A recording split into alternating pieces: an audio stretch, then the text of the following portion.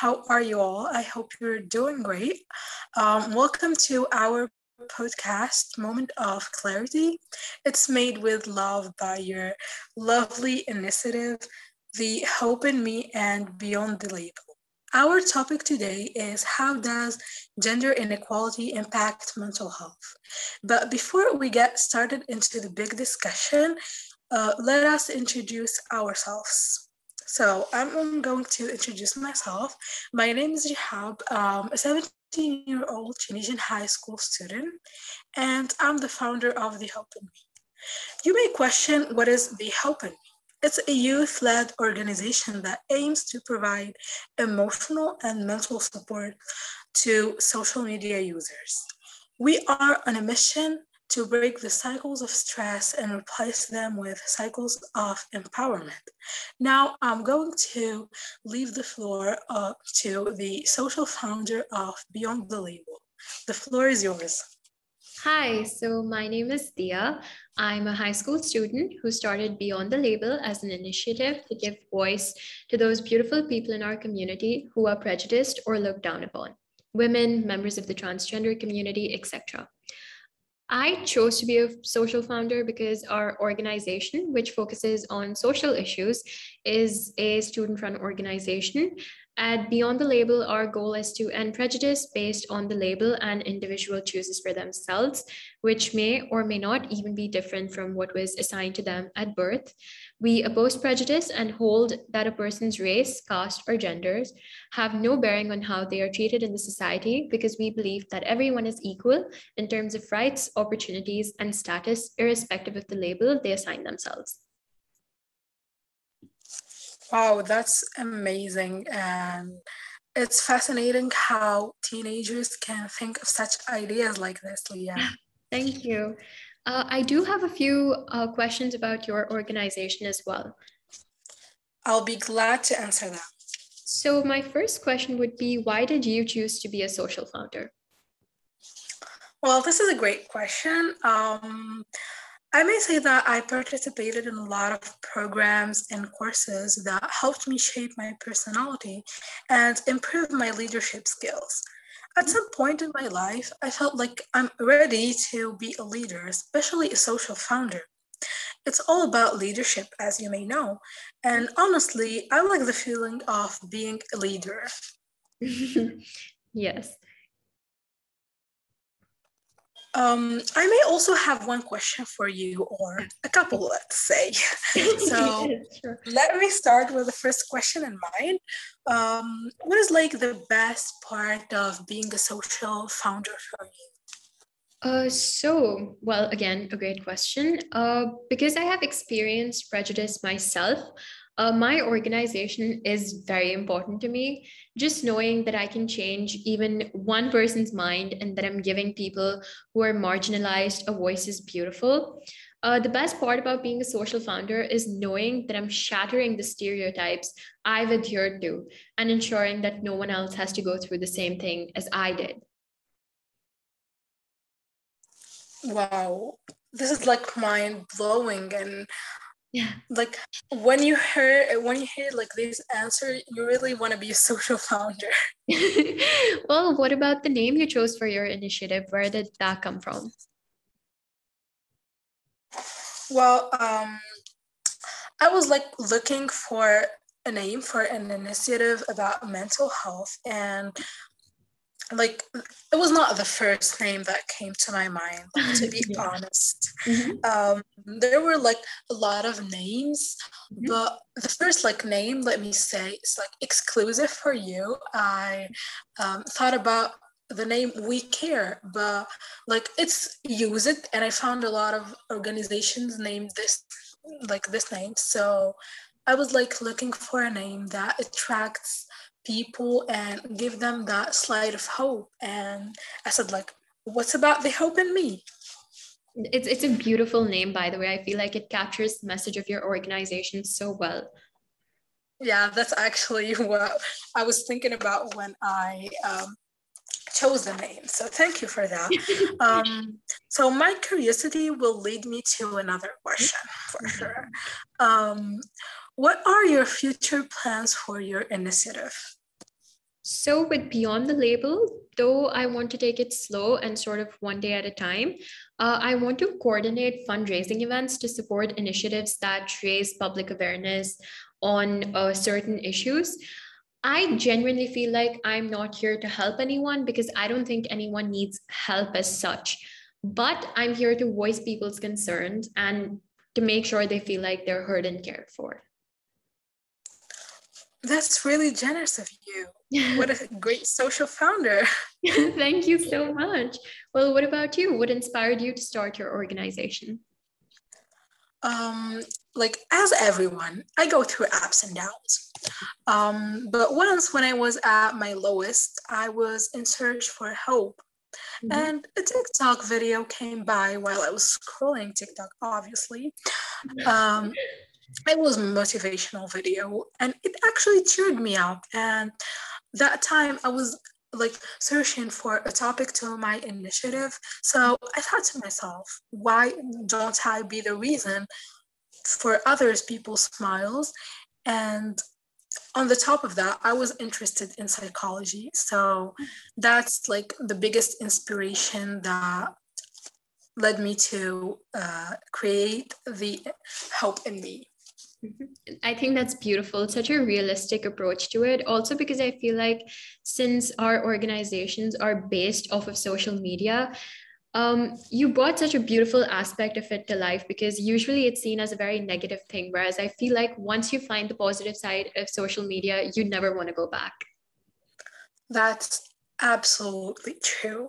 So I may go to my last question. Yes. Um, we want to take your experience and hear from it. So, what advice would you give to future social founders? So, all I would like to say is spend time with and in your community because how I started Beyond the Label is basically by spending time in my community and realizing and seeing how lovely it is. I would give everything in me to protect my community and my society. It would inspire you to defend it genuinely, like spending time in your community with your people, with other people, is going to inspire you to defend your community. Since you learn more about dangerous things like racism, like once you look deep down into it, you realize how these things are not only forbidden, but also widespread. One thing that I've learned down the road, and ever since I started Beyond the Label, is that you cannot be scared to express your concerns or to speak out against injustice. Because the moment you do, I feel like prejudice takes over and you lose the battle. Couldn't said it better. Like future social founders, hear from Leah. Thank you so So, much. I think it's time to move on to our main topic. Yes. I think you guys got to know us and what inspired us and everything about our initiatives. So, the big question: how does gender inequality impact mental health? Would you like to start, Leah? Yeah, sure. Well, I feel like gender inequality, again, it is such a broad spectrum. I myself have had experiences where I felt like I was oppressed in a sense, whether it is when your teacher asks a guy from the class to pick up the desk because she thinks that you can't move it since you're a girl, or having a guy share the same opinion as me, but him getting the upper hand because he's a guy. Many people have the feeling of being devalued because they belong to an oppressed gender. You feel unwelcome because your opinions are derived or viewed as inferior to those of your male peers. And I think that can have a huge impact on your mental health. Well, that's really true. And I appreciate that you talked from such realistic things that you have experienced even in class. And personally, I believe gender stereotypes is a big social issue that has to be discussed. It definitely impacts mental health. Like in some countries, we see like girls are not allowed to go out unless it's um, a place only for women or with another male. Like how come these girls have good mental health when they are always home doing the chores for their brothers, fathers, or whatever male are having fun. Exactly. Life is, yeah, like life is unfair for those. It's harmful. Like the harmful stereotypes about sexuality and body plays a big part of on women's depression and anxiety. And we here can bring another topic like body shaming for women. Oh, yes, definitely. I feel like the beauty standards that have been set by, it could be anything. It could be brands, it could be the modeling industry, it could be, for that matter, even society themselves have set such high beauty standards that it's difficult for women to meet them. And it's almost like they're obligated to meet them. Otherwise, you're treated so poorly in the society. And as you mentioned before, women aren't allowed to go out in so many countries. I myself come from a country, India, where women are deprived of rights, and I'm an immigrant. I live in Dubai. But every single time I go back to India, I realized how oppressed women are because if you think of it, especially when COVID hit and people were talking about how they can't go out of their houses, the only thing I could think about were my cousins or my sisters back in India who deal with stuff like this on a daily basis. Well, that's really true. I also come from a society where women is oppressed, and we can't go out without male presence because they don't trust us. And even if they do, the society is not safe out there for you. Even if your parents or family is modern, the society out there is unsafe. Like you can't go out like early in the morning, and this is like something that I experienced a few days ago. We were at our beach house, and I decided a simple right of mine to go watch the sunrise, right? Yeah. And when I went, like I went alone, and it was like really close to the beach, our house, and I felt so scared. Like I can't um, describe the feeling that I felt that day because there were like men staring at me. How come a girl go out at 5 a.m. alone? And like they keep thinking that you're doing either a bad thing or you're going to get hurt. That's it. It's so scary knowing that, even other people who are seeing you become this independent version of yourself think that you should be curbed or stopped because they fear that you're going to get hurt. Whereas it's so scary when you think of it because the world out there is basically just waiting for you like their prey. Exactly. And there's like another part of this topic. Like, if a woman makes a tiny mistake, which is not actually a mistake, it's like in their perspective a mistake. It's like normal in some societies that she got beaten up by her father, brother, uncle, or husband. And this exposure and violence, discrimination, can lead to low esteem and low self-esteem and long-lasting trauma. I really hope our societies heal from these stereotypes, which I'm really optimistic about since like women now are standing up for themselves and making huge steps toward freedom. Exactly. And plus, especially, I feel like we, as social founders and organizers of a social initiative, every single time I search up for or research for a post, I come across the news section and it fears me to click on there because there's so many news about women getting beaten up, as you mentioned, and it's scary. But I'm so glad that I see so many women standing up, speaking against the stereotypes, because I don't think anyone deserves to live in an oppressed lifestyle for that matter.